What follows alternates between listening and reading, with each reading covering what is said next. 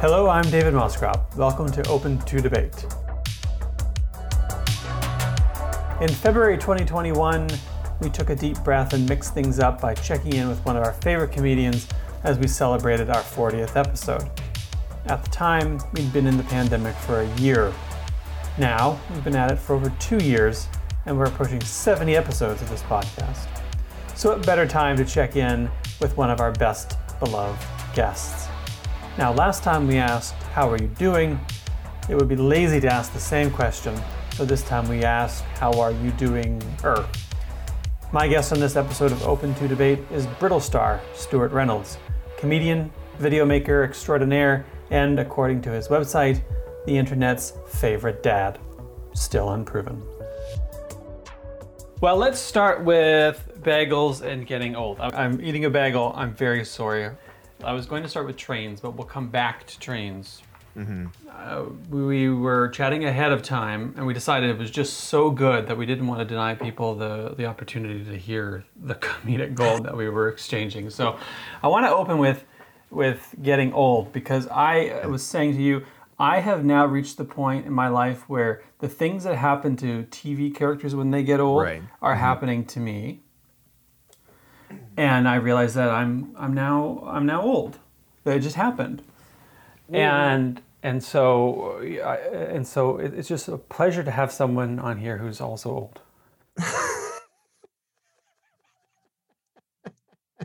I've been getting the most backhanded introductions over the past year. People have just started, you've done quite a bit for an old man. You've done still going, are you? Still at it.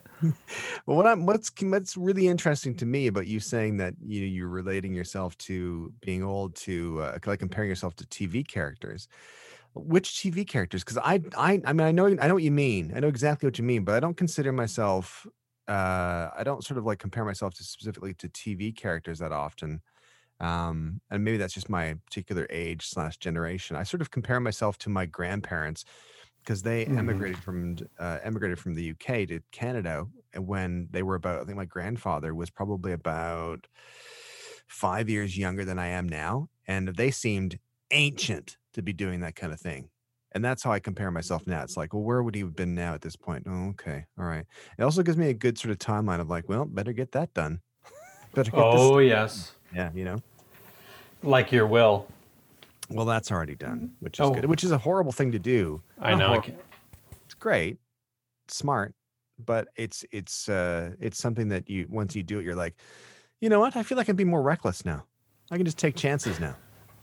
Now I get the paperwork done. Exactly. We just roll the dice.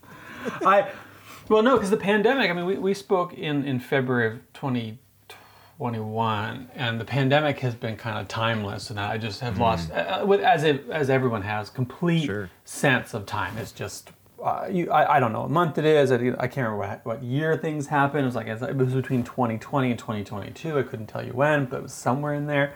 There are no markers that allow us to conceptually distinguish these periods of time.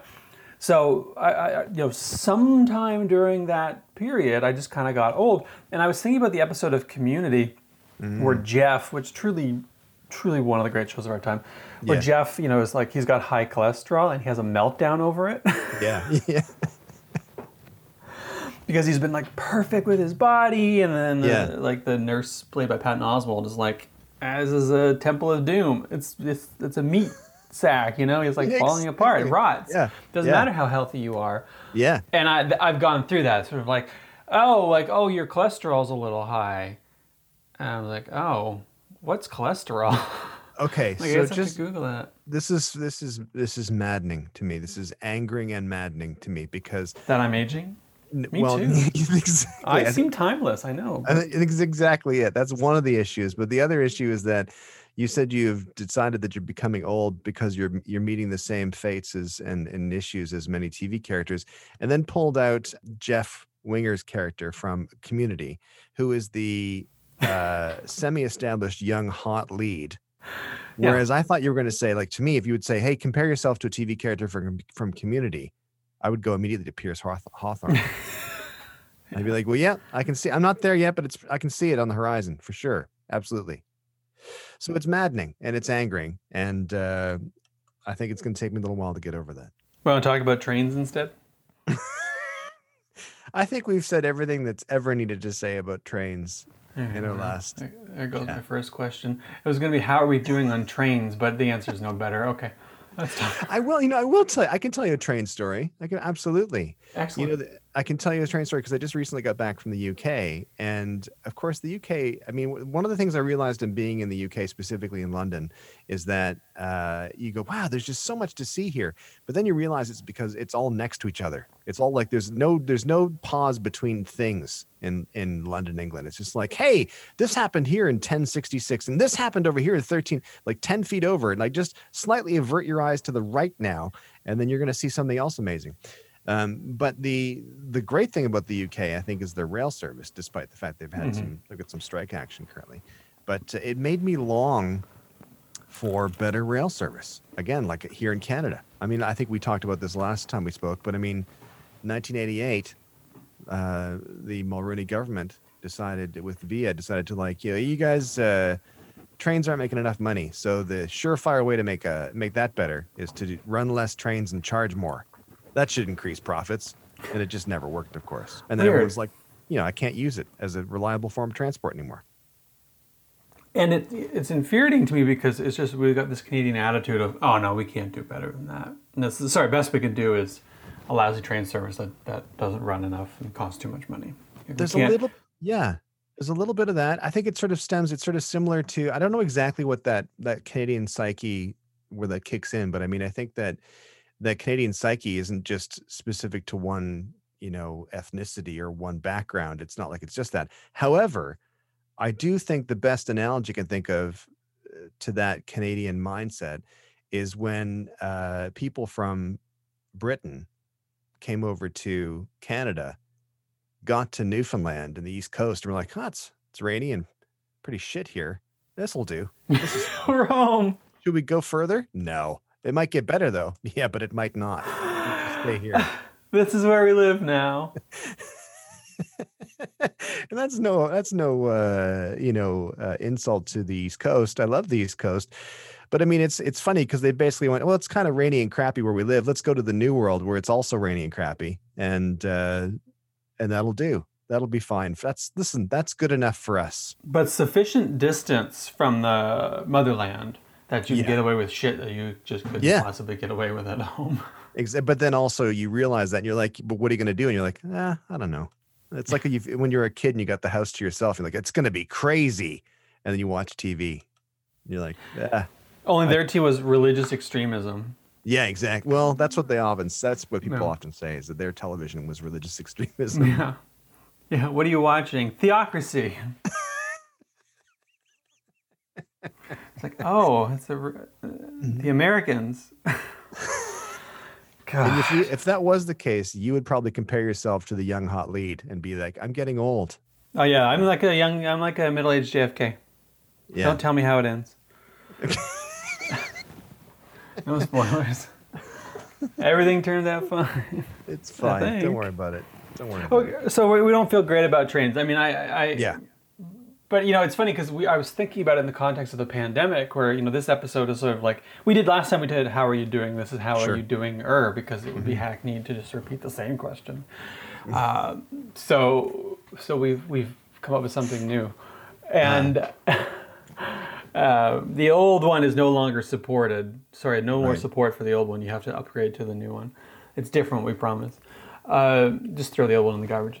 But the pandemic was meant to be this opportunity where we change things. Well, we're going to do things differently. We've hit a critical juncture. Now the old ways don't hold. We're going to go the new ways. It's 2.5 years into this, and I feel like that's not going to happen. I feel like we decided that we're going to go back. Well, I mean, there's some things. Yeah. Some remote work stuff and, alcohol delivery. But, we're going to remake the state. We're going to make sure we care for people. No, the best we can do is booze delivery. Right. Isn't that good enough for you? We want a new welfare state, and we want better transportation, and walkable cities, and air filtration in buildings, and we want to care about people month to month, week to week, and wear masks when we're ill in public. Yeah. No. Best we can do is fascism and theocracy. That's it. I feel like you went the other way. let's just bring out the hits again. Yeah. What's interesting to me is that I feel that there's been so much forced opportunity throughout the pandemic that has made organizations and business and people in general do things and try things they never would have done otherwise, like just never would have entertained. So I think that that's good. And I mean, that's mostly good, I think. But it's also got that there's some bad elements to it as well, right? Like, I mean, having gone through a number of airports in the past month, it's like, well, there's a lot of people who are baggage handlers who are like, you know what sucks? Baggage handling. I don't want to do this anymore. Because I think that the idea that people were running out of time, right? Like people were like looking at their lives going, wow, there's a plague. It's happening globally and I haven't died. I should probably make better use of my time. Now I should do more things that I want to do. So, I mean, I think that that's obviously got a negative aspect to it, but at the same time, I get it. And it's really good that it happened. But I feel like I was trying to think about how to describe myself. And I want to say like there's a curmudgeonly optimism. No, that's not the word. Curmudgeon-esque optimism. There you go. Where I'm not blindly optimistic, but I think that it's too easy to get dragged down into the notion of like, well, no, it's all crap now. I mean, there's a lot of crap. Don't get me wrong. There's a lot of crap, but I think there's also a tendency with shared social media and stuff where we're trying to find shared experiences. And we had this horrible thing happen to us. It happened globally. As I often say, like, you know, it happened in every country, even the crazy ones. And there's now we're kind of gradually moving through the pandemic, knock wood, hopefully. And I think we're kind of like, it was good when we felt bad when our worst fears were confirmed. That was that was like, let's share more stuff when it's like, this is the end. And it's interesting because at the start of the pandemic, I've started off on a tangent here, but at the start of the pandemic, I remember someone saying, and I suffer from like, I would say somewhat mild anxiety. So I will get like worked up over things and I have to like consciously be aware of it and try to get past it and all that kind of stuff and do the things I have to do. But I remember someone joking at the beginning of the pandemic saying, as someone with anxiety, it's not that bad because really it's kind of like, see, told you, things are horrible. We're all doomed. And I think that's kind of addictive. And I think we have to really work hard to get past it and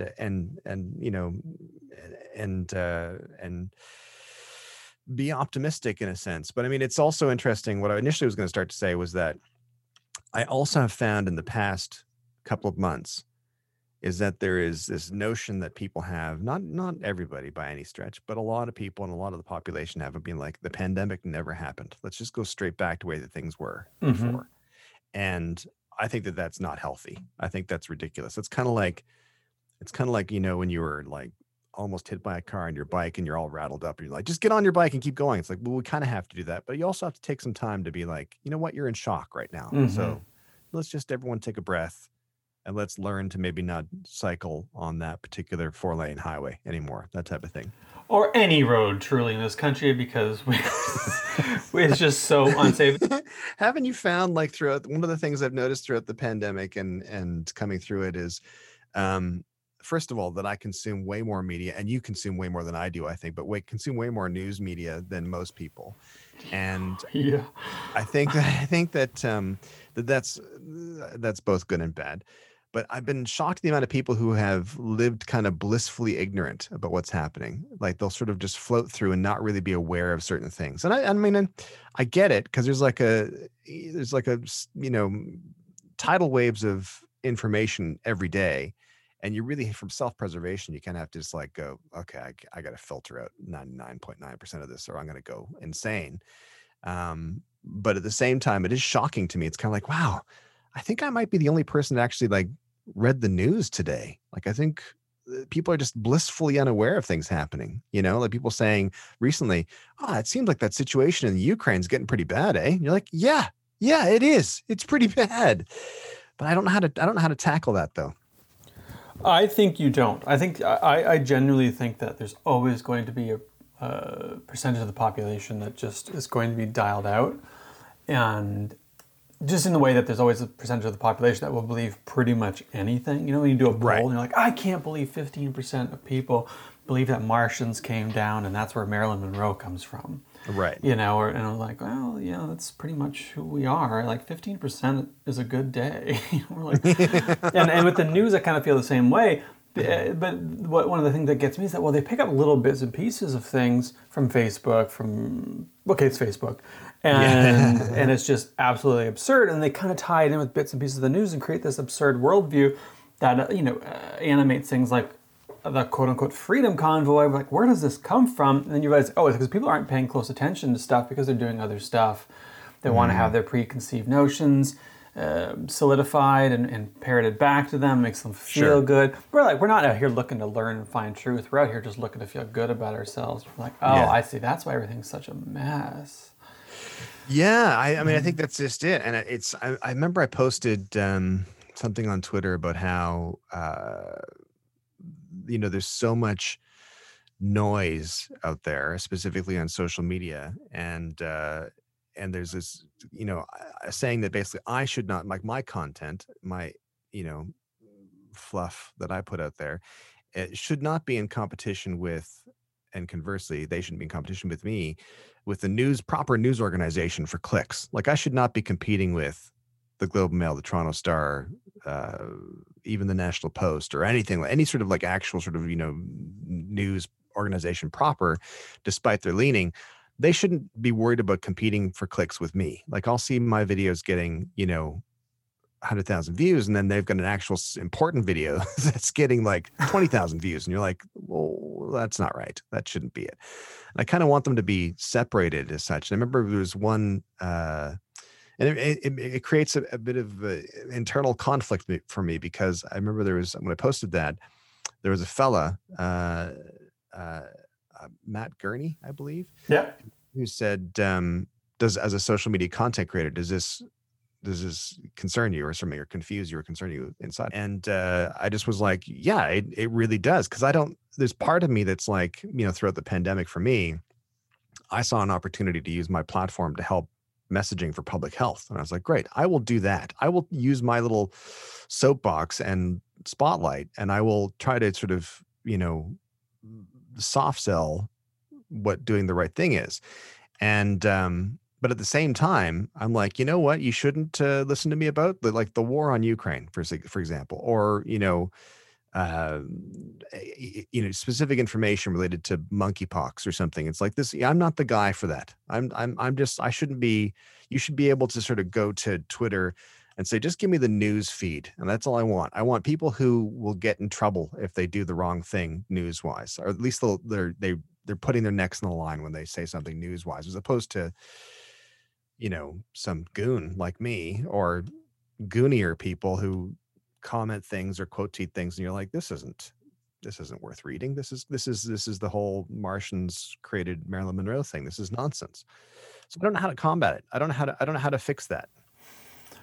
Well, it reminds me of, when we hear things like, well, 350 million people voted in American Idol, and only, 200 million voted in the election. It's like, because the American Idol's entertaining and the election's a huge bummer.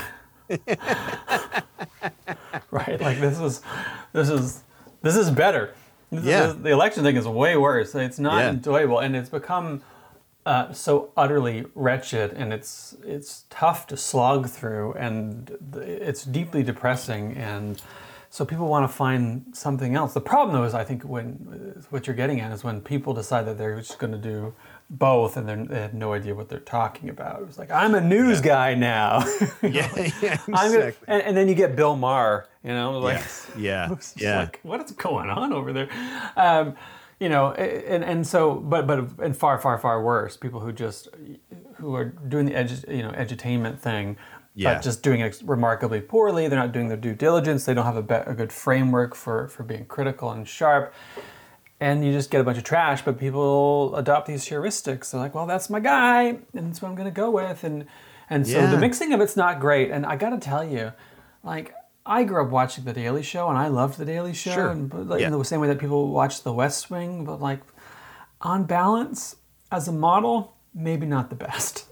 Well, that's just it. But I think the difference, though, is like when The Daily Show specifically, like, especially, obviously when Jon Stewart and stuff did it, is that we still had these, like, I'm air quoting, official news sources. Like you had news sources that were sticking their necks on the line whenever they said something. Like they still might print something that's slanted, weird, or biased, or they could print something that's totally wrong. But at least there was some sort of process in which they had to be like, okay, we've got to be more accountable for what we're saying.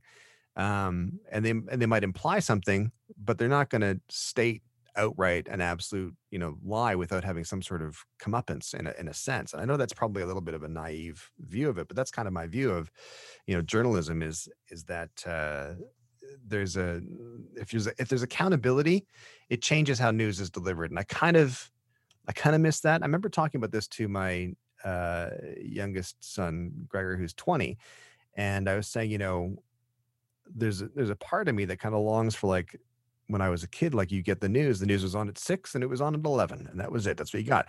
But of course, then he made the point, which is good to hear his generation's very aware of it. He's like, yeah, but you're getting the news via this white middle-aged filter. Yeah. That was it. That's all you were getting. So there are people who were totally, ignored, and there were stories that were ignored and skewed and blah, blah, blah for lots of reasons. And he's totally right. He's absolutely right. But I still sort of, I want the platforms like Facebook, Instagram, Twitter, even TikTok and stuff to be like, okay, there should be a different classification for a news account. I want to know that it's a news account. I want to know that if they print something or post something egregiously wrong or whatever, I want a process in place that they can get in trouble for that. And I think that would also make me feel good about consuming news. It'd be like, okay, well, this is definitely an angle or a bias, but at least I'm getting essentially, what actually happened. I just have to decide that they're biased or based on my own views or whatever, that type of thing. But I don't know if that'll happen. I really don't know if it'll happen, because I think it's just like one big pool full of noise and everyone's trying to get attention, and I hate it. But at the same time, daddy's got a mortgage, so daddy's going to do what daddy does. Yeah. It was horrible. Are you daddy? I think I'm daddy in that scenario, which is why it got horrible near the end, because I was sort of imagining myself. That turn. It really did. I unbuttoned one of the buttons on my shirt just to say it. I hope it was the top one. It was the bottom. It was just the bottom button, just so I could spread out a bit more sitting down here. Do you know what the bad news? I mean, it's funny. I don't think the news space and the information space is going to get any better anytime soon, and I don't really trust anybody to do better, because I want a healthier, cleaner news environment. Sure. My argument has long been we need more on the supply side. Get more good stuff out there. Make sure you're funding good stuff. Part of the problem is that being a journalist is extraordinarily tough for people, and especially people who are working for outlets and they're doing web and TV and radio and print, where they have to do it all. They've got no resources. It's a miserable job. Everybody's sort of like, just trying to get through the day. They have very limited support. And then you get subpar stuff from people who are world-class people, because they're just like, I can't do all of this. I gotta live. And then the question is like, well, we need a cleaner information space. And it's like, well, who do you trust to adjudicate then? And then we look around and we're like, oh, shit. Yeah. None of these people. Like, do you trust the platforms? I'm like, do you trust the government? I'm like, some third-party organization, but then, of course, they're made up of people who have interests. And then you realize real quick that, I see. The sort of like libertarian space of just anything goes is a mess. The heavily regulated space of, okay, we're going to let these people decide is a mess. And we're caught in the middle of being like, I'm just trying to eat my bagel. Yeah, exactly. How is the bagel, by the way? It's pretty good. It's some people would call it unprofessional to eat your lunch while you're recording. And I would say that it's not lunch, it's late breakfast. Well, I was flattered. That's how comfortable I am with you. It's just a bagel from Kettleman's. This is not a paid advertisement. I just love Kettleman's. I don't get anything from them. I don't want anything from them. I just don't want anything from them. That's such a lie. No, I don't. Why would you lie? Because you feel like you'd be under the thumb of Big Bagel then? Under the cream cheese laden thumb of Big Bagel. And I just want to, enjoy something that's disconnected from work. Right. I just want to have. It's just a passion for bagels, untainted by the dictates of the marketplace. Right. Right. Yeah, I understand that. It's with peanut butter. You're willing to chill for peanut butter? No, I just have it on the bagel. Okay. But that's my life. But I want to be actually speaking of I'm trying to think of a transition here that's not offensive. It doesn't matter. I'm like, people should know that this is what the process looks like. Let's leave this in. I want people to know this is what it looks like 2.5 years into the pandemic. I want to talk about your work. Fantastic. Why would that be offensive? No, because I was going to be like, speaking of getting money for doing things, and I couldn't find the right, that's the right fine. thing. No, I think that's not an offensive transition. I think that's one of the funny things about doing social media content for the past 9 years is that every now and then I'll get someone who says, you're a shill, you're a sellout. And I'm like, for what? For Big Bleach? I mean, what I do is, I have done a Bleach commercial before. I know, I watched it. Yeah. Did you watch that, the Clorox commercial? Yeah. Well, thank you. It's the only bleach I drink. Don't drink bleach. That's not. Don't drink bleach. Maybe we should just kids, cut that part. if you're These listening, days. kids. A lot of kids listen to David's podcast, and I just want to tell you, don't drink bleach. But you get occasionally people who would say you're a sellout, and I always thought it was really, really funny because I remember one of the more recent times someone said I was a sellout. I often go to people's profiles when they say something. I rarely get into a dialogue because it's never worth it. It's never worth it. And but I often go to their profiles just to kind of be like, is this like a legit account? Is this a real person? Like, why do they feel this way? Like I'm sort of using it as a bit of market research to see if am I the one who's wrong here? I remember this person had given this sort of called me a sellout for doing this thing for Vessi shoes, which I love Vessi shoes. And that was an endorsement. If they want to send me more free shoes, I'll take them. And money. I need money and shoes, both things together. But shoes stuff. That'd be great. Yeah. And anyway, I went to his profile and he was a drywaller. And I was thinking, I'm the sellout? Why aren't you doing drywall for art's sake? Why don't you just go out there and drywall things and make the world better looking? Do it for the love of the game. You prick. Yeah. I just love the idea of getting really angry at a drywaller. It's really funny to me. It's just because drywallers work hard. Drywallers work really hard, and they deserve to be paid and paid well. They absolutely deserve to be paid, and so do you. But why isn't he doing it just for the art of it, just for the love of it, just to make the world better? I thought to myself, and I was like, everyone's got to get paid. But I just find it really funny. People say that about it's like, I don't care. It's like, I make a joke about saying, I've got to pay a mortgage. But the truth is, I do. I feel the same way about when people like, I'd love to read your piece, but it's behind a paywall. My first thing is like, I don't need to know that. I know. Thank you for letting me know that you would love to support me as long as it doesn't literally cost you anything. Yeah, I know. It's like, but it's like, I'm going to come to, so where do you work? Oh, you work at Smitty's? Okay, I'm going to come down and have a breakfast platter. Sorry, it's behind the menu wall. I'd love to come down and enjoy this, but it looks like you want money for it. Is that what you're saying? You want money for this food you're offering me? That seems a little crass, don't you think? I was like, and I get it. News is a public good. And the thing I always say is like, look, I know that some people can't afford it.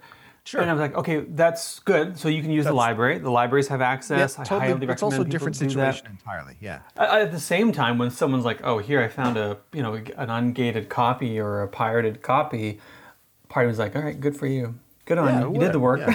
Sure. Exactly. They're like, "Oh, well, you shouldn't. There should be no barriers to me accessing your work." Yeah. But I have mixed feelings too, because when someone reads my book, and they're like, "Oh, I picked this up at the library." My feelings like, oh, that's awesome.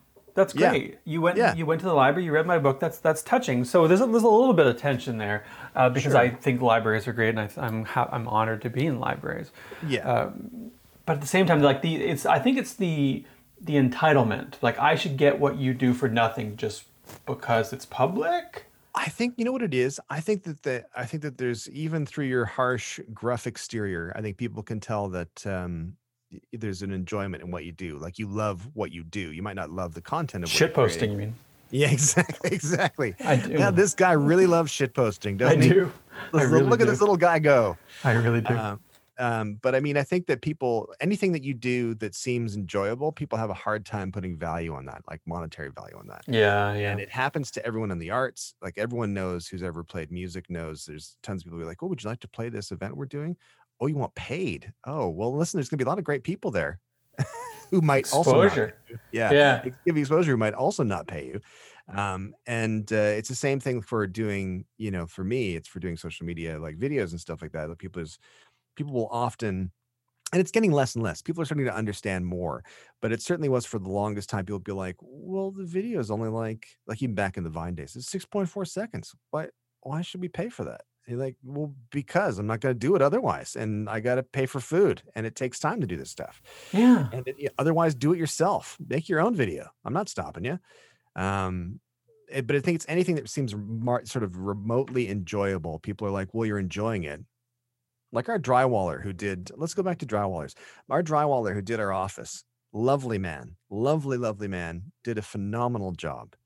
He really enjoyed drywalling. Despite the fact that he enjoyed it so much, I felt compelled to pay him, And I don't know if that's because I'm thinking I wouldn't enjoy drywalling. Maybe the people who don't want to pay, who say to you, oh, I'd like to read your article, but it's behind a paywall, are thinking beyond that thought. The next layer down, they're thinking to themselves, I would love to be able to write an article like that, but I can't.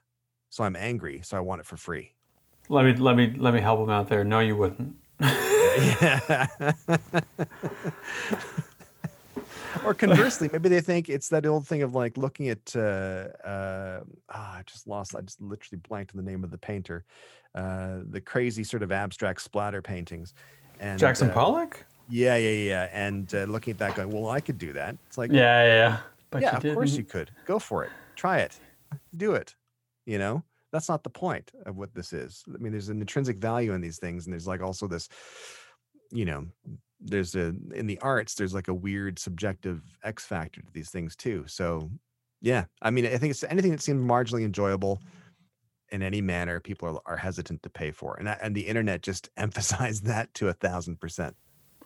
Well, let's talk about things that you enjoy and that get paid for. You went to the UK, as you mentioned. I did. You went to, as far as I understand, traveled on vacation to a baggage carousel. Is that correct?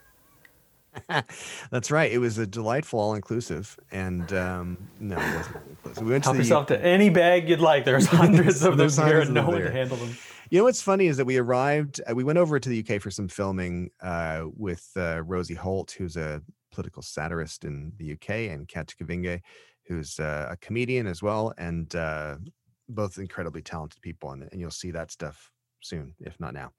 But what's interesting is we arrived over there at Gatwick Airport and we had to wait 2 hours. We had nowhere to taxi into, no gate initially. So we had to wait for a gate, and then we got the gate, and then we had to wait for our luggage about 2 hours before it arrived. And it was about 28 degrees roughly, and no real air conditioning as such in Gatwick in the baggage area that we were in. And it was unpleasant. It was highly unpleasant. But everyone, like all the staff, were doing their thing and just getting on with it, which is great. And then we came back to Toronto, and this is by no means saying there's no issues at Pearson International, because there are lots of issues at Pearson International. But we came back to Toronto, and we were lucky to get a gate right away, which was great. We got off the plane, and then we had to wait about, I'm going to say 3.5 minutes before we were able to get to a kiosk for customs.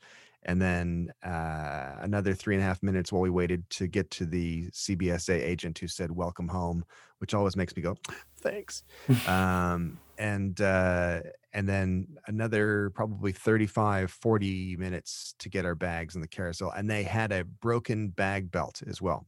But there was also bags in the baggage area. There was bags that were like lined up from a previous flight, because they had like one carousel had 9 flights coming into it at the same time, which was just bad planning.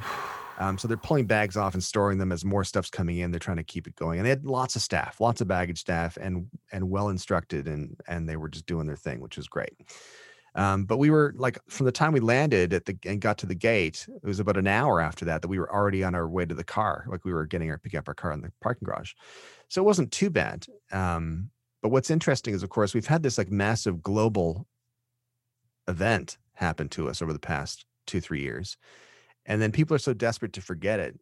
and sort of just think, why aren't things normal again? It's like, well, look what just happened. Like, you, first of all, it was a plague and you're not dead. That's pretty good. Mm-hmm. Let's start there. And then it's just interesting to me, and of course, and then how everyone just sort of turns blinders on, and everyone in the UK says it's Boris Johnson's fault, and everyone, which it might be, everyone in Canada said it's Trudeau's fault, which it might be, but everyone says in the US it says it's Biden's fault, which it might be, and it's like, you know what, it's happening everywhere though. We're still in this sort of like massive global thing that we're doing, and there's things we can do individually, but it's people are so desperate to just kind of forget that it even happened and just sort of think, why are these things happening? It's so weird. You're wearing a mask. That's bizarre. You're like, yeah, it's people died. I don't know if you knew that or not, but people died. It makes me wonder if in past pandemics there was the same sense of urgency and entitlement, or if it's just like there was some. This is probably something I could read up on. I just haven't been super inclined to read about pandemics for some reason. Yeah, it's weird. Yeah, that's weird. Yeah, no, it's funny because I have done a little bit of poking around to sort of see what the attitudes in the public were from 1918 for the Kansas flu, the Spanish flu, and because it was discovered in Kansas. I just wanted everyone to know that. Oh, but everyone called it after someone else, right? Well, because it was the World War One, and they didn't want to spook people from going over to Europe, and they were like, they didn't want the Spaniards, didn't want them to be to not get any blame, so they were like, yeah, it's the Spanish flu. It's definitely not Kansas, that's for sure. Anyway, I mean, I read a little bit about that throughout the past couple of years, and it was interesting because a couple things. One is, yeah, you had dissenters. People are like, it's not a big deal, whatever, who cares? But then also you had the misfortune / benefit of very limited news sources. So what they were saying was just largely believed, for better or worse. And then you had not really that advanced medicine. So there's a good chance a lot of people around you died, if not you. And I think that I remember thinking that at the beginning of the pandemic, thinking, man, if I remember the pictures at the beginning of the pandemic of people like collapsing in the street, stuff like that. And you're like, oh, well, God, if that happens here, it'll be pretty easy to convince people to wear a mask. And then I remember at the time saying, a little bit of prevention, if it works, seems like overkill. And that's exactly what's happened. I think we were lucky to be in the situation we were, and it just seems like overkill now, because it's like, well, I'm still here, which is frustrating. But yeah, I think the attitudes haven't changed. I think people's attitudes are still, I think they're just kind of like, there's just more noise now. It's just harder to tell who's telling the truth. I want to close out on this. I mean, because the time flies. It flies by whenever we chat, which is very nice. It does. And given that in the plague times when we're all reevaluating our lives, it's so nice when people choose to spend time in this space, because you're like, you could be doing anything. You could be at the baggage carousel. You could be getting alcohol delivered. You could be drywalling. You could be waiting for the train. You could be doing anything. But and ditto listeners, it's a privilege that that people choose to spend their time here. But is there anything you're thinking, okay, post-pandemic, this is how I'm going to live my life. This is what I'm going to do. Because I realize I've got a novel that I'm meant to be editing, and I've been meant to be editing for some time. Right. And I had this moment recently, like, oh yeah, I'm going to go do that now. It's time. Yeah. It's time. Tomorrow is promised to no one, as one of my favorite nonfiction book characters says. And from a book called Pirate Hunters that I highly recommend. What's that going to look like for you? I think exactly. Tomorrow is promised to no one. That's kind of my biggest takeaway from the past few years is and I think that we haven't really processed how dark of a time it was yet. And I think that one of us just refused to process how dark it was, because it really was a case of like, I'm going to go to Sobeys and that may kill me, Yeah. And I think that was really, really, like, when you think back on it, you sort of go, God, that's really dark and really scary. And even though, we joke around and say that, we just had to watch more Netflix and get booze delivered and all that kind of stuff. It's like, which we did, which we were lucky to be able to do. But at the same time, there was this like real notion that tomorrow's not promised to anyone. You just don't know. So my biggest takeaway has been this idea that you should do things. You should do the things that you have a choice to not do, because someday you won't have the choice to not do them. That'll be made for you. And that could be health, that could be time, that could be obligation, that could be whatever. So anything you want to do that you can currently say, I want to do this, but I choose not to do it. That's probably the time to do it, because then you've got the luxury of choosing yes or no to do something. So that's kind of been my big takeaway. It's just being aware of that time aspect, being aware of the fact that it's like, okay, I'm able to do this, so I should do this. A really short example is we were at the Royal Albert Hall for a concert, and it was a concert by a band called ABC, which I'm a big fan of. And I was like, you know what, we're gonna push the boat out, and we might have to swim back to shore, but we're gonna push the boat out for this. And we're gonna get a box seat. We're gonna get champagne in the box. We're gonna listen to this orchestra play with this band. It's gonna be amazing. And it was like, we're doing this now because I can choose not to do it. I could have been like, you know what, I don't want to spend that money right now. And I'm not saying that everyone has that money by any stretch, but we are lucky enough to have access to that money to do it.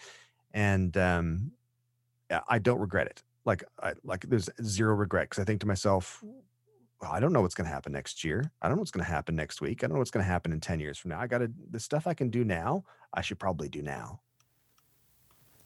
And that's why I've taken all the special bottles of liquor that I was going to drink, I was waiting to drink, and I just drank them all at once. And then I went and got some more, and thought, well, can't wait. You'll appreciate this. We had Shannon, my wife's uncle, come down, who is 78. He came down for a night for a visit. He's from Ottawa, and he is not really a big drinker, but he does occasionally buy bottles here and there, and he's been doing that for the past like 40 to 50 years, and just sort of keeping them, that type of thing.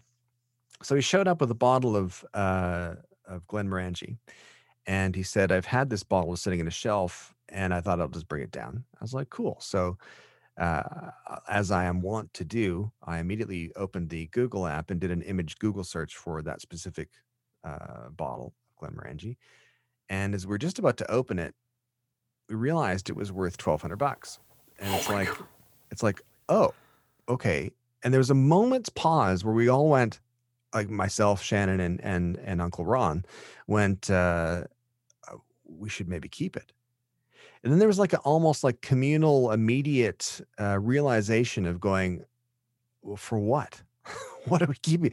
Uncle Ron's 78. How many more times is he driving down to stay here? We should probably just open it. So that kind of played into this notion of like, why am I saving these experiences for tomorrow when I don't even know if I'm going to get it tomorrow? I don't even know if things are going to get any better than this. If they do, maybe something even more fun will come along that we can enjoy. And that's kind of been my view now. So just drink the Glenmorangie. That is such a good life motto, a model for the pandemic and life after the pandemic. Just drink it. Just drink it. Just drink. And also when the cashier says, you've got $5 in points, would you like to redeem them? Don't say I'll wait. No, just redeem do them. it. Just exactly. What are you waiting for? What are you waiting for? You're waiting for when it's 10? And then you go, wow, now I'm going to wait until it's 20. And it's never ending. Keep this good feeling going. And then you die with a bunch bunch. And who cares? Don't give the government your point. Don't give the government your points. Yeah, your kids, you spoiled kids. Don't give them your points. Use your points now. Exactly. That is, I think, of all the weird kind of like bugbears and things that irritate me, it's when people are like, oh no, I'll wait. Like, it's fungible. Just do it. Just do it. It's not getting better. In fact, because of inflation, it's going to be less powerful if you wait. Exactly. You'll be able to buy less with those points. Exactly. Just redeem your points. That's going to be the big takeaway now. Just redeem your points. It's going on a t-shirt. Just redeem your points. Redeem your points. Exactly.